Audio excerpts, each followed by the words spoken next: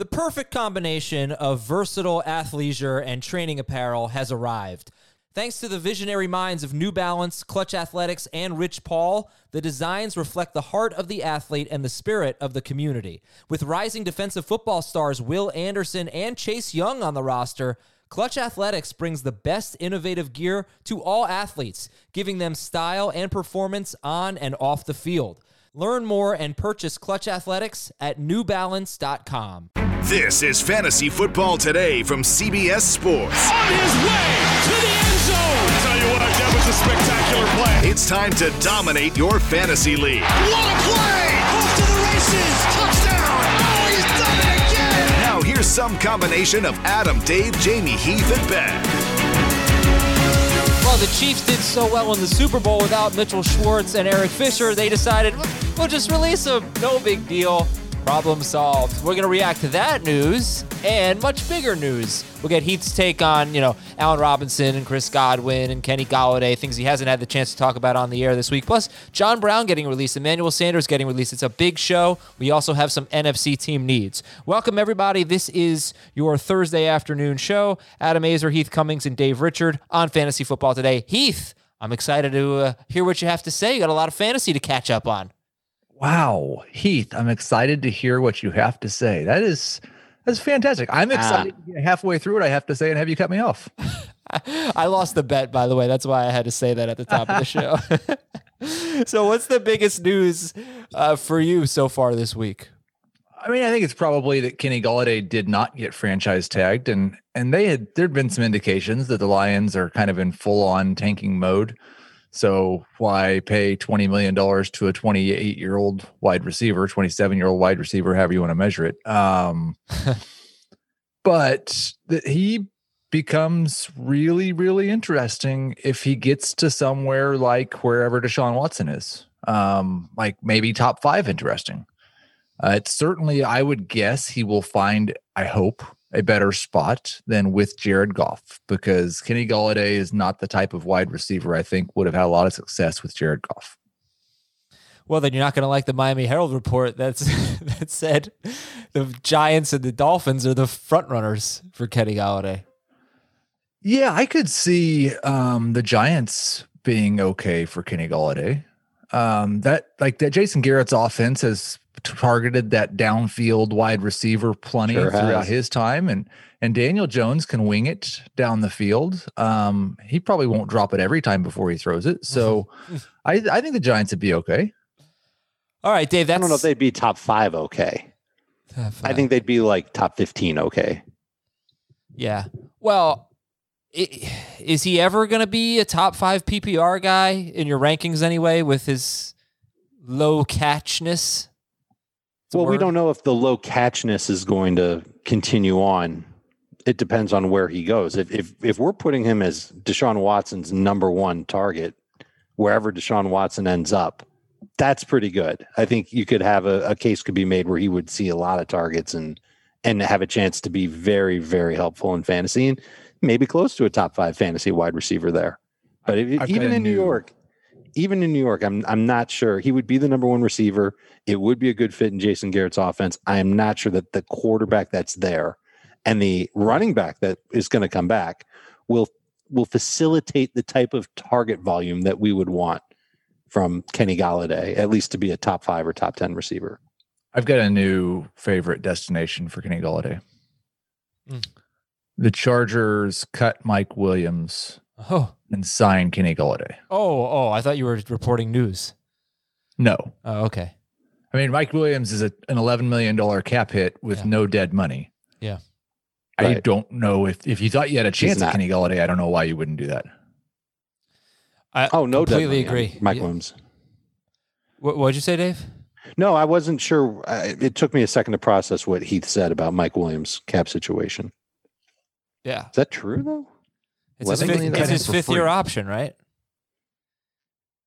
This is his 5th year. It's not 11 million. It's 15 million. They could do that. So they could just wipe him out and put Golladay in. That would be tons of fun. Yeah, that'd be awesome. And like I said, they probably lost their second leader. They're number 2 in targets, and that was Hunter Henry. They did not franchise him. There was a lot that went on. I asked Dave on Fantasy Football Today in 5, what does the absence of Kenny Golladay, and it's unlikely he'll be back in Detroit, it's not certainty, mean for DeAndre Swift? And Dave, you didn't think it would be a bad thing for Swift? No. Would be a good thing. I think, listen, he's the best suited running back for them when they are playing from behind. He's a great passing downs back. I think he's got 70 catch potential. You've heard me say that about other running backs before. I think it's easier to believe it with DeAndre Swift now after what we saw from him in his rookie year. And he also did a good job in short yardage goal line situations. We could see him continue that role.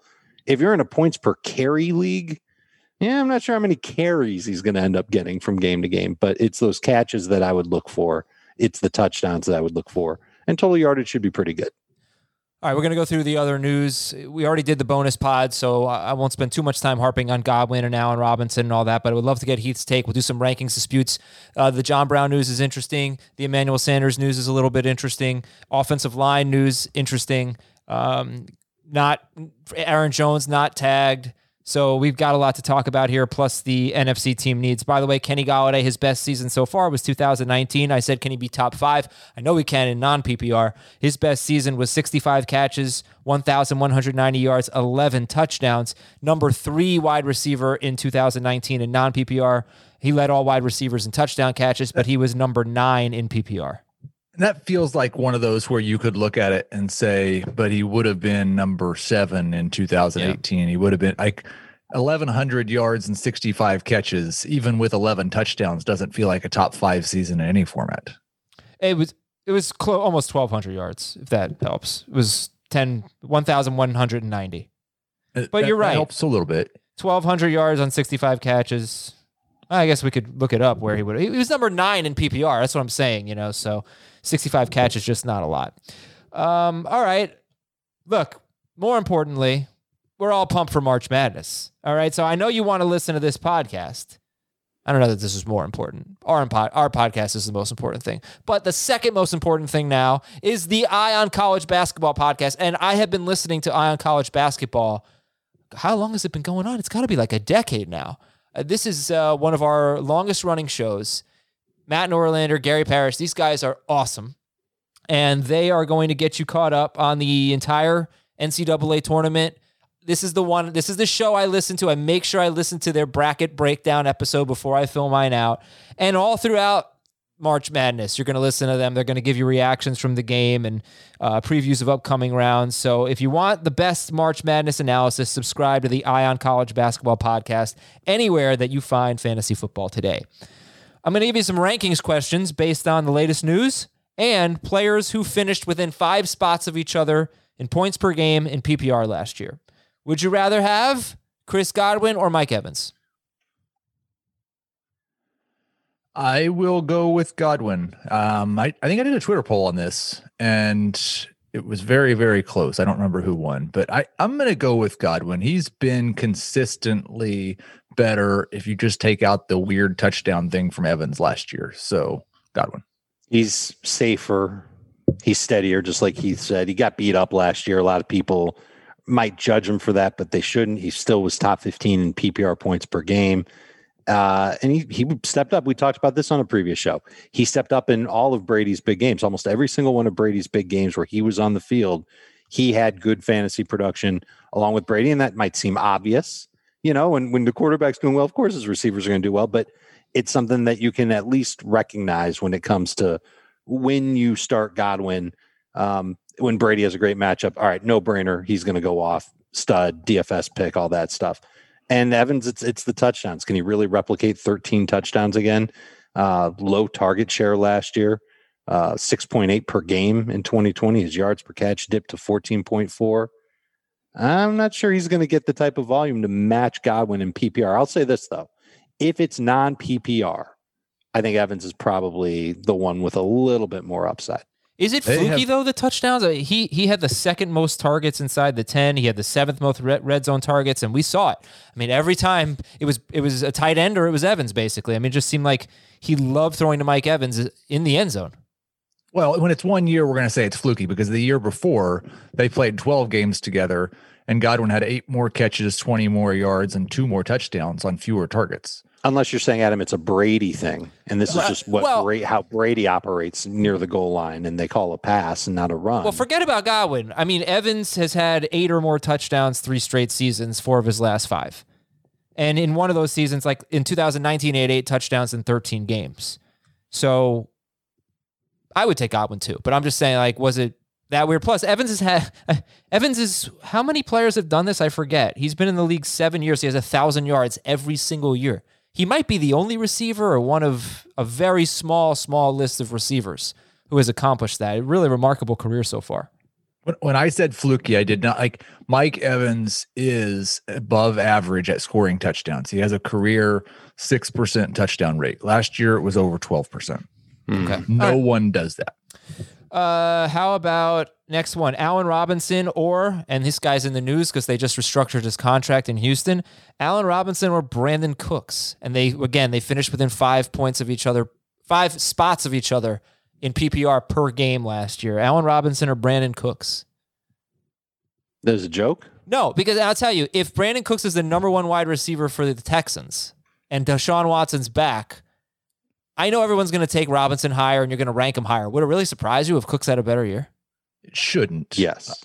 Brandon Cooks is really, really good. And I wanted to apologize after I made my Kenny Golladay Houston Texans comment because Brandon Cooks and Kenny Golladay are basically the same age, and Cooks has been had a much better NFL career than Kenny Golladay has. Yeah, and he played 4 games without Fuller last year. He had 431 yards and 3 touchdowns. So I will take Robinson, but they are. I strongly object to Dave's. Is this a joke? Me too. I don't. I think Allen Robinson has proven to be consistent and certainly a target hog with bad quarterbacks. It could end up being the exact same thing this year. 15.5 PPR points per game each of the past 2 seasons.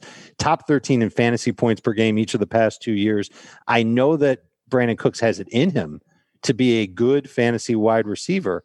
We don't know who his quarterback is. We don't know what type of offense. We don't know who his quarterback is. Let's do some. Okay, let's matter with Robinson. Like we've seen Brandon Cooks. He's gone from team to team. He's played with the best quarterbacks and Jared Goff. He's done very well with them. We don't know what he's like with a crappy quarterback, like worse than Jared Goff is what I'm saying. And especially in Houston, where we're not sure what that offense is going to necessarily look like. They could be playing from behind quite a bit, and that might help Brandon Cooks get some targets. But I'm still going to draft Allen Robinson first. We've seen it from him. And if he just so happens to play with a good quarterback in Chicago, maybe even a great one, then you've got to assume that his numbers will really have a chance to shine. Okay. But if I give you that scenario where Cooks is the number 1 receiver for the Deshaun Watson-led Texans. And it's closer. It's closer. Okay. But I'm taking Robinson, and I might take Cooks too with a pick 2 rounds later. Yeah. I mean, it's like very, very close for me. I don't think that they're going to be drafted anywhere near each other. Well, right. That's a mistake. What I think the problem is that Brandon Cooks is, if the situation remains as it currently is, going to be extremely undervalued, as he often has been. The guy's got 5 of his past 6 seasons with at least 1,082 yards. He's had 1 bad year basically since 2014. Yeah. That bad year, that was 2019 with the Rams. And he played 14 games. He had 583 yards. He had 2 touchdowns. If I remember correctly, and I'll look it up now, he was all right at the start of the year. And then he got hurt. First four games he was great. He's on pace for 1,200 yards, 4 touchdowns, and then it was bad after that. It just seemed weird. It was almost like, is this guy about to just fall off a cliff? And he answered the questions last year. And he got off to a bad start last year, too. And then he was terrific from week 3 or 4 on, especially basically when Watson, who also got off to a slow start, he had the Chiefs and the Ravens and the Steelers. Yep. And then Cooks was great. Okay, next up, these guys finished back-to-back in PPR per game. Cole Beasley or Sterling Shepard? And John Brown no longer on the Bills. Cole Beasley or Sterling Shepard? I'm going to go with Shepard because I think that he's the more reliable PPR receiver who can get you 10 to 13 points most weeks. Beasley, I think, will fluctuate, and he might fluctuate a lot if the Bills do address their run game this offseason And just because John Brown is gone doesn't mean that Cole Beasley is going to see an uptick in targets. I will always trust Beasley in PPR in games where I think Josh Allen's going to have to throw maybe a high-scoring game. He leans on him in those games. Not sure he does that in those other games. But I think Shepard is almost relied upon pretty much any time he's healthy. How many games are the Giants going to have where they can just run their way to victory and you think that they'll be ground and pound versus 12, having to 12 or 13. Move it around a little bit? But like Josh Allen threw more passes last year than Daniel Jones, even with their situations, right? Oh, yeah. Like, I don't think Jones, GameScrape's going to... Are you talking on a per game? Oh, yeah. Even if you're talking per game, that's the case. But I know there's more Jones volume available in Buffalo than there is in New York. Total. Yeah. And that was without... the Giants had one of the worst offenses, but they probably didn't run a lot of plays. Here's the thing. Tell me how much this means to you, though. Let me just give you this stat. Cole Beasley, we have to see who they replace John Brown with if they do. Cole Beasley... John Brown played 9 games. In 2 of them, he played less than 50% of the snaps. So in the 7 games that John Brown did not leave early, Beasley had 32 catches, 377 yards, 3 touchdowns on 42 targets. In the other 8 games, he had 50 catches, 18 more catches, 590 yards compared to 377 and only 1 touchdown, but he had 23 more targets. Basically, much, much more productive when John Brown wasn't playing. I'll agree with Dave and say Shepard, but they're both number 4 wide receivers on draft day. Like, I'm not... Whatever. They were both better than that for what it's worth last year. They were number 3s per game. I believe that. Okay. I do too. I just think Shepard's role will be more consistent. Targets will be more consistent. Track records there. Josh Allen or Kyler Murray? It's going to be whichever team doesn't impact their offense with a better running back investment. For now, it's Allen. But both teams are probably going to do something at running back. If they both draft a running back, then I'll probably still lean toward Allen. If neither of them draft a running back, I'll still lean toward Allen. But let's say Buffalo drafts ETN with a first-round pick, and Arizona, they're going to skate by with Chase Edmonds and somebody else. Kyler would be ahead of Josh Allen there. Yeah, it's like I've got them 3 points apart, so whichever one goes later. But I slightly prefer Allen. It's basically a push. Thanks for bringing up the NFL draft. Please listen to Fantasy Football Today in 5. We had Emery Hunt on. The first episode aired this morning. Second one will air tomorrow morning. He broke down. It was great. Yeah, thank you.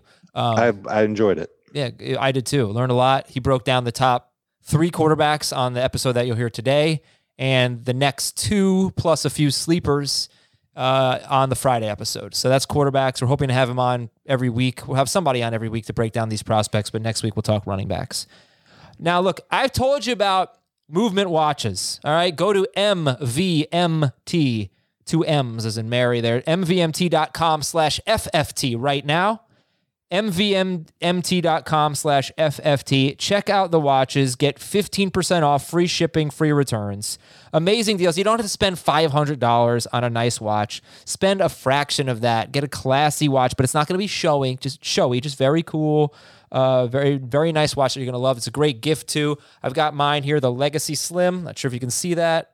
Really love it. It's a great watch. Get a lot of compliments on it. And I was never really a watch guy until I learned about movement watches because they were so expensive. But this, you might pay $500 for what I have on my wrist right now at a department store. It's like $125. So great deal. But now, Movement is more than just watches. All right, they've moved into blue light glasses that protect your eyes from your screens, minimalist jewelry, and more style essentials that don't break the bank, all designed out of their California headquarters. So just go to the website. First, get a watch. Pick one that personally you like to wear and talk about, and make it your own. You get a beautiful watch shipped right to your door for free, and if you don't love it, you can ship it right back for free. And as far as the glasses go, these things are amazing. They have a lot of style, so you can find one that you like. I didn't realize how damaging these computer screens can be on your eyes. I put this on. It's like I'm in a different world. It makes it so much easier to do work. It's much less strain on my eyes when I'm driving. I mean, the protection from the UV rays is it's just so noticeable, so much different and better than the glasses that I had in the past. So I really strongly recommend you get on movement.com, mvmt.com/FFT. Elevate your look with style that doesn't break the bank. Get those Everscroll blue light filtering glasses. They are a game changer. And go to mvmt.com/FFT. 15% off, free shipping, free returns. mvmt.com/FFT. So catching you up on the news. We know Chris Godwin got the tag. They're going to work out a long-term deal, hopefully. Allen Robinson got the tag. Not Golladay, not Hunter Henry. Not Jonnu Smith. Not Jonnu Smith. Not Chris Carson. Not Aaron Jones. And I don't think we talked about the Aaron Jones thing, but apparently he's still in their plans. So, Dave, what do you think right now about Aaron Jones? And next week is going to be incredibly fun, by the way. So buckle up. We're going to have a ton of news. But right now, on this Thursday, March 11th, what do you think about Aaron Jones? We know that so many teams are in a frustrating salary cap position. They don't have as much to spend as they would like. How many teams are going to prioritize running back and spend upwards of 7, 8, 9 million per year on a running back? And is Aaron Jones worth it? I think it's the Packers' bet that not a lot of teams will, but they might, and they could step up and say, okay, listen, here's 3 years, 21 million, something like that, most of it guaranteed, come on back to Green Bay. Maybe they don't do that. Maybe they're in love with AJ Dillon. I think they'll bring one of the two back between Jones and Williams. We've talked about this. Williams figures to be cheaper, and Williams has been a good player for them. Not that Jones hasn't, but he could pick up a lot of the slack. So could Dillon. I'm kind of fascinated to see what's going to happen with the running back position and how many running backs will even get decent offers in the free agent market, given the cap landscape. Heath, what do you think about Jonnu Smith not getting the tag for Tennessee? Conflicted. It wouldn't make much sense to give him the tag. We're talking about a guy who's played 4 years in the NFL and doesn't have a season with 450 yards receiving yet. I still love the athleticism. I still love the profile, and tight ends sometimes take a long time to have good NFL production, but this is going to be entirely dependent on landing spot. Like, you could make the argument for Smith that part of the reason he's never had a great season is because he's been stuck on a team that runs the ball more than any other in football over the past 3 years.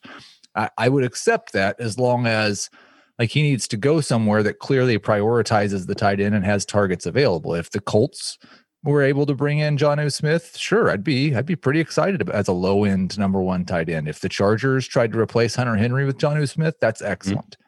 If he goes somewhere, like I saw somebody saying that Jacksonville needed to make a push for Jonnu or Hunter Henry, if he goes somewhere where we're just kind of guessing about what his usage is going to be, I'm probably going to let someone else draft him. I don't know how much this matters to you, but he played 2 games last year without A.J. Brown, and he had 2 very good games. One was 4 catches, 84 yards, and 2 touchdowns. One was 5 catches for 61 yards.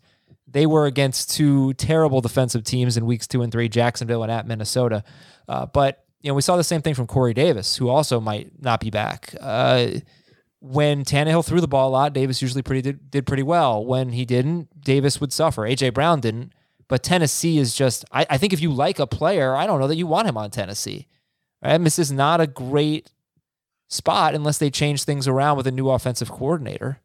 But it's like A.J. Brown you can count on. Can we count on anyone else in the Tennessee passing game?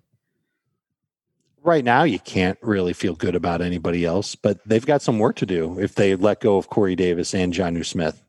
There was talk that they might try and franchise Jonnu, so it was interesting that they decided not to. Could be because they were worried about the cap space that they had. Maybe they think they can re-sign him for less than what the franchise tag says.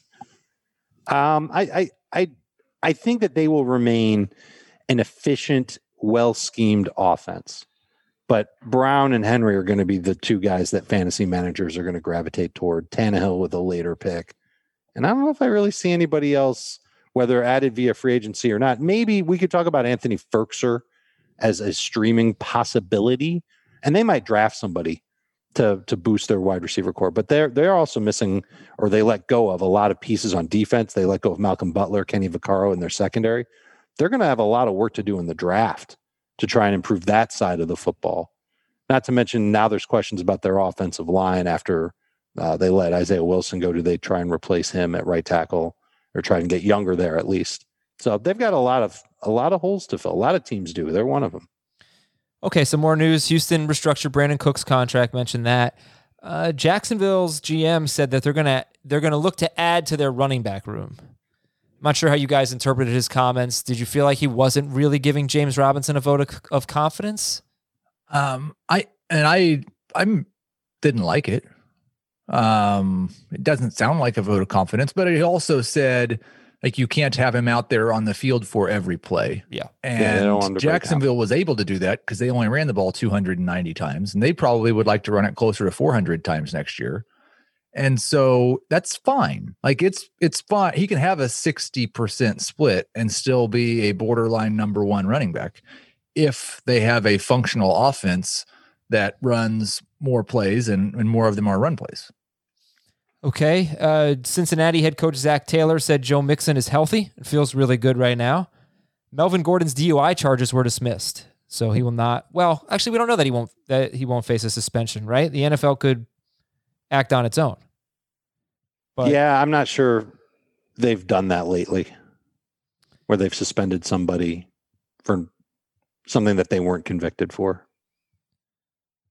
Other than, like a Josh Gordon who was a repeat offender. Could have been there was somebody else prominent, and I don't know what the specifics of Gordon's deal were, but I think that might matter as well. Like, was this a negotiated thing, or was it one of those things where he was arrested for a DUI and then it came back that he was under the limit? There was evidentiary concerns. Well, Antonio Brown got suspended and he hadn't been convicted.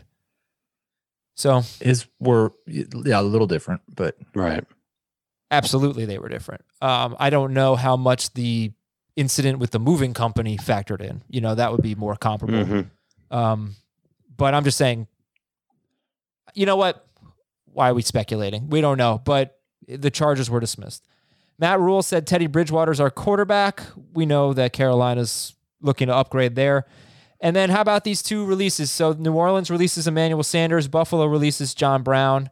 And Heath, let's start. We talked about the Bills. We can talk more about John Brown. He's a good player when he's healthy. But does this Emmanuel Sanders release mean anything for Sanders, for the Saints, for Thomas, for whatever?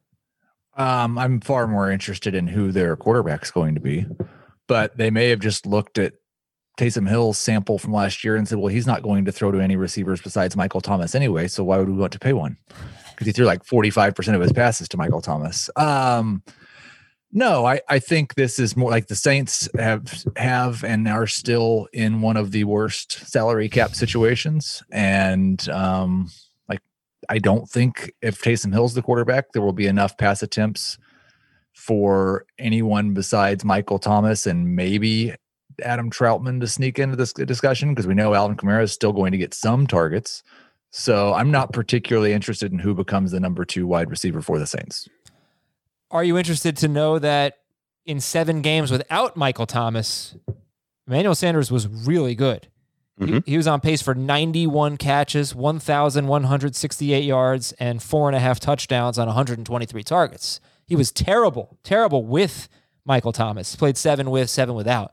But when he was the number 1 guy, remember we talked about him all the time, as he was Emmanuel Sanders or this guy, Emmanuel Sanders that. He was a really fun start, I'd say. So does that interest you? Or is there some gas left in the tank? Because he's getting up there in age. I think he can play a complementary role for a bunch of teams. I'm not sure if he can land in a spot where he will reliably get the type of targets and red zone looks that he had in those games without Michael Thomas on the field. He would be a good, if you were a team that didn't franchise your number 1 wide receiver in his prime and just wanted to kind of go at it with some young guys and have a veteran come in and teach them how to be professionals and still tank, Emmanuel Sanders might be a good number 1 wide receiver for the Lions. And he could fit concept-wise with the types of throws Jared Goff can make a little better. I thought you were talking about the Steelers until you mentioned that, the team was tanking. And I'm not sure he would be welcome back in Pittsburgh as a replacement for Juju. I'm not sure that would work very well. Okay. And then as far as John Brown goes, does this have a lot of impact on Josh Allen? Does this matter? It matters for Gabriel Davis. And what's, Yes. How excited would you be, Dave? Give me your Bills take. I think this move was done to save Buffalo cap space and to put Gabriel Davis in position to compete for the number 2 outside receiver role. He would play a little bit more, and he gives them something that they don't have from any other receivers, and that's size. And he used it to his advantage. He won a lot of jump balls from Josh Allen over the course of the season. More of those are coming. He could be a factor in the red zone as well. I'm very intrigued by him, and I think he'll end up being one of those trendy breakout picks that people will go after starting in round 8, round 9. He can't replace John Brown's speed, but there were plenty of spurts during the season last year where John Brown wasn't even on the field. We talked about that already.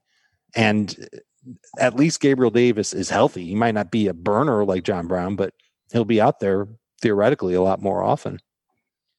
Running through offensive line news, we already talked about Miami getting Isaiah Wilson from Tennessee. It's a gamble, but they gave up almost nothing for a guy who was a first-round pick just a year ago. It was a great deal for them. The Patriots acquired Trent Brown, and they took a lot of money back on the contract for Trent Brown, but the word is when he's healthy, he's awesome. So this is a huge upgrade potentially for the Patriots offensive line. They got him from the Raiders. He was originally a Patriot, signed a big deal with the Raiders, and hasn't really been able to stay on the field. Kansas City released Fisher and Schwartz. What's the level of concern? Again, Dave mentioned it. Teams could try to re-sign these players at cheaper prices. But as of right now, that's 2 important pieces of the offensive line that are not there for the Chiefs, and that was a huge issue for them in the Super Bowl. So Patrick Mahomes, QB 7, 8? What do you think? They do get the Dr. LDT back. So that will, he didn't play last year because he was saving people's lives. Yeah. Sure, he's a guard. Yeah. And he's a guard, but that's like an offensive lineman that they will have, because I believe their center is also a free agent. If they went, like, what I would say is if they went into the next season with the current offensive line that they have under contract, it would be enough for me to probably not make Patrick Mahomes my number 1 quarterback, but they're not going to. Okay. I was joking about QB 7, 8. But no, like, I'm not sure. It is like the current, they have a very, very bad group of offensive linemen compared to the league currently. Kyle Long is coming back. Former Bears offensive lineman will come out of retirement after missing last year. Baltimore left tackle Ronnie Stanley had a second surgery on his ankle. Hopefully he'll be back ready for training camp. Carolina franchise tackle Taylor Moton. Jacksonville franchise tackle Cam Robinson. Atlanta released left guard James Carpenter. Minnesota released left tackle Riley Reif. So between Minnesota and the Giants releasing right guard Kevin Zeitler. Zeitler, I would say, was probably the best offensive lineman for the Giants, and Reif was probably the best for the Vikings. He was certainly one of the best. So they did not get better by releasing those guys, but they also didn't release superstars or anything like that. And defensive stuff, nothing really too major here. The Saints released Quan Alexander and Janoris Jenkins, a linebacker and a defensive back, but they tagged Marcus Williams, a safety. Arizona released cornerback Robert Alford, and we don't think Patrick Peterson will be back necessarily, so they could have a very different look in the secondary. Miami released Kyle Van Noy. And yesterday... Lots of movement. Yeah, This is going to be a heck of an offseason because of the cap dropping $15 million per team. Yesterday, I had a lot of fun on Paramount Plus. You all need to get Paramount Plus. It is so awesome. If you're my age, I'm 36, or around that age, there's a ton of nostalgia. I was like, I'm going to watch Are You Afraid of the Dark right now? And it was really fun. And then I was like, actually, I'm going to watch Nirvana Unplugged, which was a lot better than Are You Afraid of the Dark?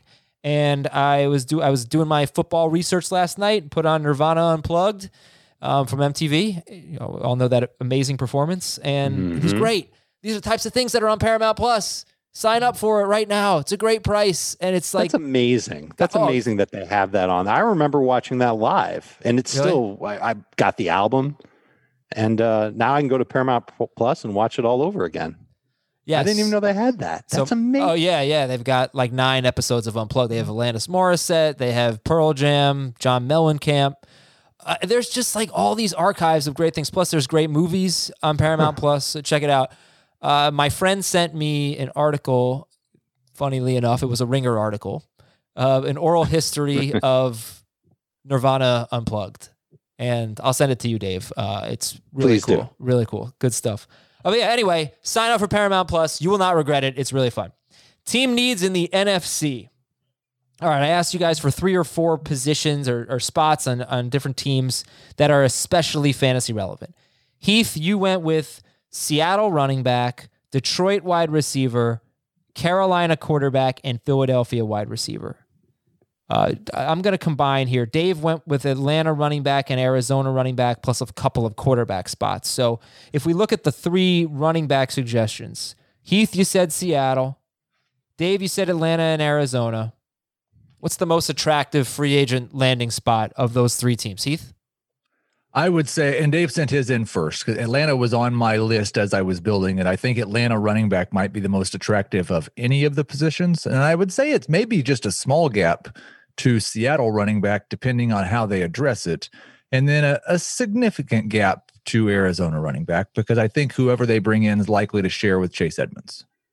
Agree 100%. And the Falcons are getting Arthur Smith as their new head coach and play caller. As I've said before, I don't think it means that they are going to be like Tennessee has been, which has been a very run-heavy team. I think he was just making use of the guys that he has. He's preached adaptability, but they need something. They don't have anything. They've got Ito Smith, Brian Hill. I don't think they're going to bring back Todd Gurley. I don't think they're going to re-sign Devontae Freeman if they let him go a year ago. I think that they're going to try, and if they can't get a free agent running back at a good value, this is a team that I think could go after one of the running backs in the draft. And that could be really, really good. It's an offensive line that's got some potential, but the passing game is going to force safeties back a lot. So there is room for a running back to do well. And they could probably end up being like just under 60-40 pass run, which might hurt your ears if you're a Calvin Ridley fan or a Matt Ryan fan. You want to draft those guys in 2021, but they could end up being a little bit more in favor of the run than we've seen the past few years. I would just say, like, they are the team that when we were way early in the offseason, we'd say, well, what's your favorite match? And we'd say Aaron Jones goes to Atlanta. Yeah. It's like almost impossible. They have still, I think, the 5th worst current cap situation. Seattle's the team that's kind of unique in this discussion, because they are actually in a pretty fine situation cap wise. Not great, not like Jacksonville and the Patriots, but maybe we should have been saying, as much as Pete Carroll loves to run the football, maybe we should have been saying Aaron Jones to Seattle. Would you rather Aaron Jones on Seattle or Green Bay? Green Bay. I think I'd rather Seattle. I don't like, we've seen Chris Carson get a bigger workload than we've seen Aaron Jones get. Mm-hmm. And I don't think anybody on Seattle's current roster is as good as AJ Dillon. And Carroll hasn't quite have the track record of sharing that Matt LaFleur does. So I think there's a bigger opportunity for more workload. He still gets to play with a fantastic quarterback and incredible downfield passing game to open things up. I think I'll go Seattle. Okay. Let's look at the quarterback destinations you guys suggested. Heath, you said Carolina. Yeah, that'd be a pretty good spot to go. And Dave, you mentioned New Orleans and Washington. So Dave, I'll give you the first crack at it. Rank those 3 destinations for a quarterback: Carolina, New Orleans, Washington. I just got done writing the prospect profile for Justin Fields, and I didn't really consider New Orleans as a possibility for him, because I just don't think that they're going to have the draft capital to like move up and get him. If they really wanted him, maybe they do it. But I thought about him in Carolina, and I love the fit. You think about Joe Brady and how he wants short passing, time passing, choice routes with DJ Moore, downfield throws with Moore and Robbie Anderson. Maybe they're going to add somebody to replace Curtis Samuel in the passing game, plus Christian McCaffrey out of the backfield, plus Fields will run. And that's an element that they didn't use a whole lot of with Teddy Bridgewater for obvious reasons. I think he'd be fantastic there. I think that would be my second favorite spot overall with the quarterback destinations that you mentioned. New Orleans would be first, because working with Sean Payton should give you some potential to put up some huge numbers in that offense. And Washington will be third. I just think that they're probably a little bit more conservative of a team, offensive minded wise, and they could be more run heavy and more short area focused. not taking as many chances, being as balanced as they can, leaning on their defense a little bit more. I think that would be an okay spot for a quarterback to end up, but it wouldn't be my favorite of the three. Heath? I think my least favorite's the Saints, just because I don't think Taysom Hill's going away. And most quarterbacks, unlike Drew Brees, can't come off the field as often as Brees did and still be good for fantasy purposes. And they don't have, yes, Michael Thomas, Alvin Kamara is incredible for a top 2 in terms of weapons in the passing game. I don't imagine they're going to have much behind those guys. So yeah, I think my least favorite would be the Saints. It's easily my favorite is the Panthers, and the combination of DJ Moore and Robbie Anderson and Christian McCaffrey could make somebody really, really fun as a sleeper. By the way, have you seen, I'm sure you have, Chris Sims, analyst, I think he's on NBC Sports now, likes Zach Wilson better than Trevor Lawrence, and made a very passionate case for it, and a pretty compelling case. Not that I'm breaking down the film, but you hear him talk about it and you're like, oh, kind of believe, I kind of, I get it. He knows what he's talking about, and he's got a good track record as well, apparently. It's pretty interesting. I'm getting a lot more excited about Zach Wilson. Just, he's going to go to the Jets, and I don't like that so much, but Jamie does, I'm sure. All right, anyway, last thing here is wide receiver Detroit. Detroit wide receiver, Heath. They got some targets to go around. Yeah, they have no shortage of available targets. Oh, and Philadelphia. Sorry, I forgot about Philadelphia. Detroit and Philadelphia. Yeah. Yeah, and Philadelphia would be more interesting if Zach Ertz was gone. If we got some, and I don't think we'll see as many tight end targets as we have in the past, but just looking at it, I've got Detroit with 269 wide receiver targets. I think there's only 2 teams that have 269 total targets available from last year's team. So yeah, maybe Tyrell Williams is going to take 80 of those, but there's plenty of room for someone to come in and be a true number 1 wide receiver. Maybe that's where Will Fuller ends up. All right. In terms of Philadelphia, is that a destination that you think is good for a wide receiver with Jalen Hurts? Unsure about his passing prowess, let's say. It would have to be a true number 1 for me to feel good about a wide receiver. If they went out and got a Kenny Golladay, then I would feel pretty confident that they were going to use him like he was supposed to be used. I think Jalen Hurts can throw the deep ball. But I'm not really interested in someone like Corey Davis or somebody like that finding his way and getting lost in the wide receiver shuffle in Philadelphia on a team that probably is going to run it 450, 500 times. I would be nervous, even if it were Golladay or if it were Jamar Chase, somebody like that in the draft. Just knowing that Jalen Hurts was one of the most off-target throwers in his starts in 2020, knowing that he will run the football quite a bit. Yeah, I would be nervous trusting that number 1 receiver in Philadelphia. I don't think I would. If Golladay went there, for example, don't think you would see him in my top 12 at wide receiver. Probably closer to 15, which would make him more of a 3rd, maybe 4th round pick.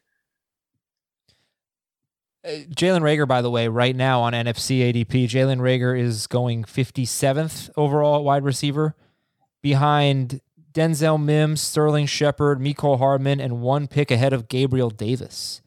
So yeah, and that's a different story. I would much rather wait on a receiver in Philadelphia and potentially take a guy like Reagor, who's got great deep ball potential. That's something that helps with Jalen Hurts. He can throw that ball. That's one of his defaults when he's under pressure and he's rolling out of the pocket. He'll either run with it or he'll chuck it. And Reagor could benefit from that. Taking a chance on him, you're talking way late in a draft like that, that's easy to do. It's much harder to get behind a receiver in Philadelphia if you've got to spend a quality fantasy pick on him.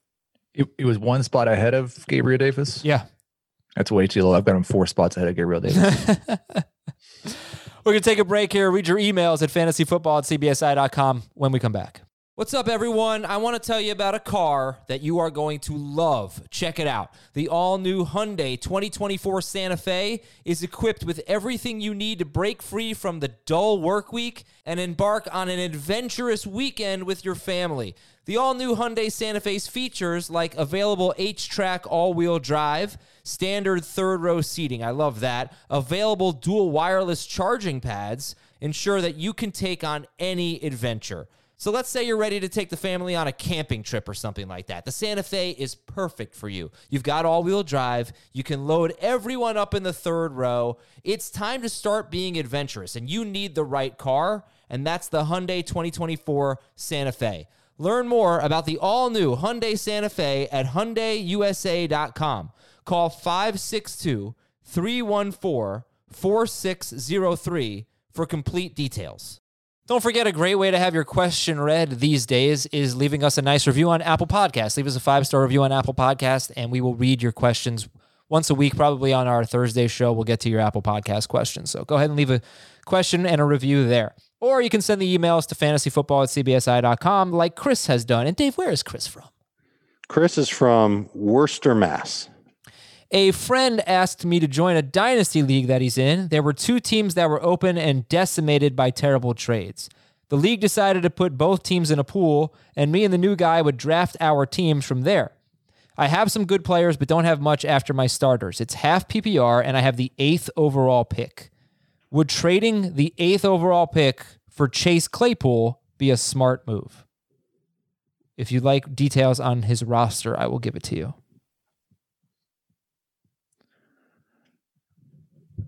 I think I would do that.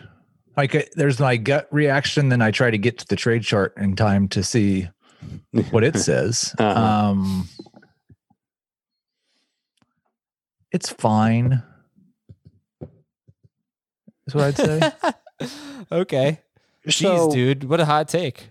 Yeah, I mean, it sounds like he's looking to just add some depth to his team. If you trade down from 108 in your rookie draft, you're not going to be able to get quality depth there unless you're really good at drafting. And the types of players that'll be there at 108, you know that it won't be Chase, Waddle, or Devontae Smith. You know that Pitts won't be there. You know that ETN won't be there. Najee Harris won't be there. I don't mind making this deal. All right, I got an update. So Chris emailed me back today, and he said the offer has changed. So he would give up the 8th pick, T. Higgins, and Jacoby Myers. Oh, and listen. So the 8th pick, Higgins and Myers, and he would get Claypool, Kenny Golladay, Zach Ertz, a late 2nd rounder, and the 1st pick in the 4th.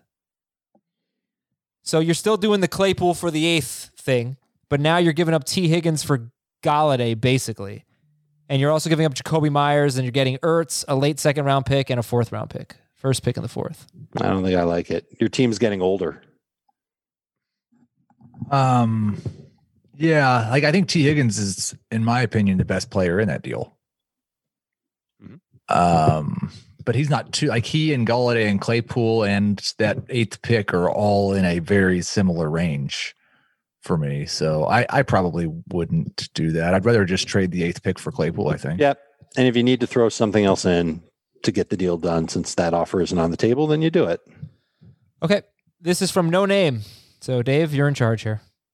Bruce from Nakatomi Plaza, California. From Bruce in Nakatomi Plaza. Hey, Jarvis, Odell, Rashard, Donovan, and Kadarius. Those are Browns receivers, circa 2020. Okay, I won my league. Time to focus on next year. 10-team, half PPR keeper league. The first 4 keepers take up the first 4 keepers. Typo. Take up the first 4 picks. I'm keeping Diggs and Nick Chubb. Who do I keep with my 3rd and 4th round picks? Or do I throw one back and try to draft someone better in the 4th round? James Robinson, David Montgomery, Keenan Allen, Jeff Wilson. It is a 10-team, half PPR league. Are these guys worth 3rd and 4th round picks? James Robinson, David Montgomery, Keenan Allen, Jeff Wilson. Or I predict Keith and I will have the same answer. Oh, Deshaun Watson is also in the mix, you said? Yes. Okay. You're really considering Watson with a top 40 pick? I don't think so, especially not in a 10-team league. I would keep Robinson and Keenan Allen with Diggs and Chubb. Yeah, I mean, again, we get these questions in March, and I really, really hope you don't have to make these decisions in March. But I would go Allen and Robinson right now, but I have Robinson and Montgomery very, very close. And so there are certainly things that could happen this offseason that would lead me to take Montgomery over Robinson. Next email, Keith from Mechanicsville, Virginia. I swear I was about to say that. Dave, what is your favorite Mike and the Mechanics song? Isn't there only one that could be a favorite? What's the song they sing? The Living Years. That's right. I love that song. Ooh, All I Need Is a Miracle. That's a really good one, too. Okay. Dave, here's the question. Heath, here's the question. Last season, I blew up my dynasty team to rebuild it with the 2020 rookie draft. I traded away my top 2 2021 rookie picks and most of my veterans. I got as many draft picks as possible. The only players I kept from 2019 were Chark and Zeke. Most analysts say to trade away a player like Zeke if you're doing a dynasty rebuild. It looks like his value is now too low to get a promising young running back to replace him. The best offer I've gotten so far is pick 111 in the rookie draft. Has Zeke's value fallen to the point where you're better off keeping him even if you are rebuilding? If the best offer you get is 111, then you are definitely better off keeping him. If you don't think you're going to be competitive this year, then he's probably going to have a good 4-game stretch this year. Trade him then. And he may just have a great season this year, and you may not trade him at all. But if you're in a 2 or 3 year rebuild, yes, it is a good idea to get rid of Ezekiel Elliott, but you're already in year 2 of this rebuild, and you don't give him away for the 11th pick. I agree 100%. He's a buy in Dynasty right now, but he's more of a buy for those managers that are trying to win now, because you should be able to get him. Maybe that's the point of this, is that you should try and offer something like the 11th overall pick. That's a team that could be winning now. They finished well in the 2020 season, so they've got a late first-round pick. They give that up to get Ezekiel Elliott, and they roll with him in their lineup this year. I certainly would want more than that pick for Ezekiel Elliott. If you want me to go back to what we talked about a week ago when we did our Dynasty show, Zeke is entering his age 26 season, right, Heath? Yeah, I believe that's right. Okay. You didn't ask me, but that is where I found the most top 5 finishes for running backs in the last 10 years, age 26. Now, Zeke, it doesn't seem like he's at his absolute peak right now. We get that. But 26, 27, 28 for running backs of his caliber, still very, very productive years. I think the key point also, in 2 different ways, is that 26, 27, 28, if you look at it as a 3-year window, there probably is not a significant drop-off coming for Zeke in the next 3 years, in my opinion. But you're looking at 27, 28, 29, the odds of a drop-off in the next 3 years becomes much higher. Mm-hmm. So I do think this is the year to trade Ezekiel Elliott unless you're trying to win a title. Marshawn Lynch had 2 top 5 finishes at ages 27 and 28. Jamal Charles finished first at age 27 and 7th at age 28. Adrian Peterson had 2 top 2 finishes. Finished first and second at ages 27 and 28. So it's still fine if you're a special player. Hopefully Zeke is. Hopefully he doesn't go the Todd Gurley route. But there are obviously concerns. There is one other concern with Zeke, and that is that the Cowboys cut him, which they can do up to the 5th day of the league new year. If they do it, they'll have a massive cap hit this year, but they're going to have it even if he's on the team. But they don't owe him anything in 2022. And I think they just gave a contract out to somebody in Dallas and might want cap space. I wonder if Zeke could be a cut consideration as the Cowboys try and find cap space moving forward. It doesn't feel like a Cowboys move. They're so loyal to their guys. It does not. But if they're convinced that Ezekiel Elliott won't be the same guy ever again, they're going to cut him. I thought Jerry Jones, to end on this, had a really interesting quote where he said, every good thing he's gotten, he's overpaid for. And when you try to get a bargain, you end up with a you get what you pay for. You end up with an inferior product, basically. I'm just kind of paraphrasing here. So he basically acknowledged, he had to overpay for Dak Prescott. He's paying him $40 million a year. He overpaid for Zeke, but he acknowledges you have to overpay great players. It was an interesting, honest admission and a lot of truth to it, I think. Well, and it's the only way the system works, because the system is set up to underpay great players for the first 3 or 4 years of their career. So if that's the case, then the only way this whole sharing things work is we overpay guys later in their career. Yeah. Well, a little philosophy here for you on Fantasy Football Today. Fantasy philosophy today. Don't even have to change the initials. Thanks for listening, everybody. Philosophy. Thanks for listening, everybody. We'll talk to you either on Monday or when some breaking news pops up. You never know. But check out Fantasy Football Today in 5 for some quarterback prospect talk. You will enjoy it. For Dave and Heath, I'm Adam. Have a great weekend.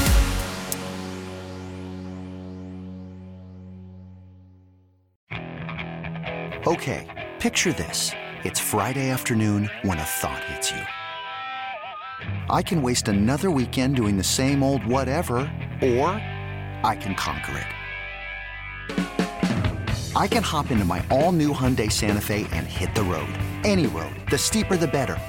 Because my all-new Santa Fe is available with H-Track all-wheel drive, so I can hit the trail without a worry in the world.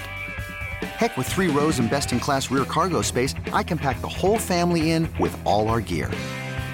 We've got available dual wireless charging for our phones, so we'll never lose touch with civilization, and we won't lose touch with the primordial power of Mother Earth. So which is it? Waste the weekend or do something a little more epic? And conquer it in the all-new Hyundai Santa Fe. Visit HyundaiUSA.com or call 562-314-4603 for more details. Hyundai, there's joy in every journey.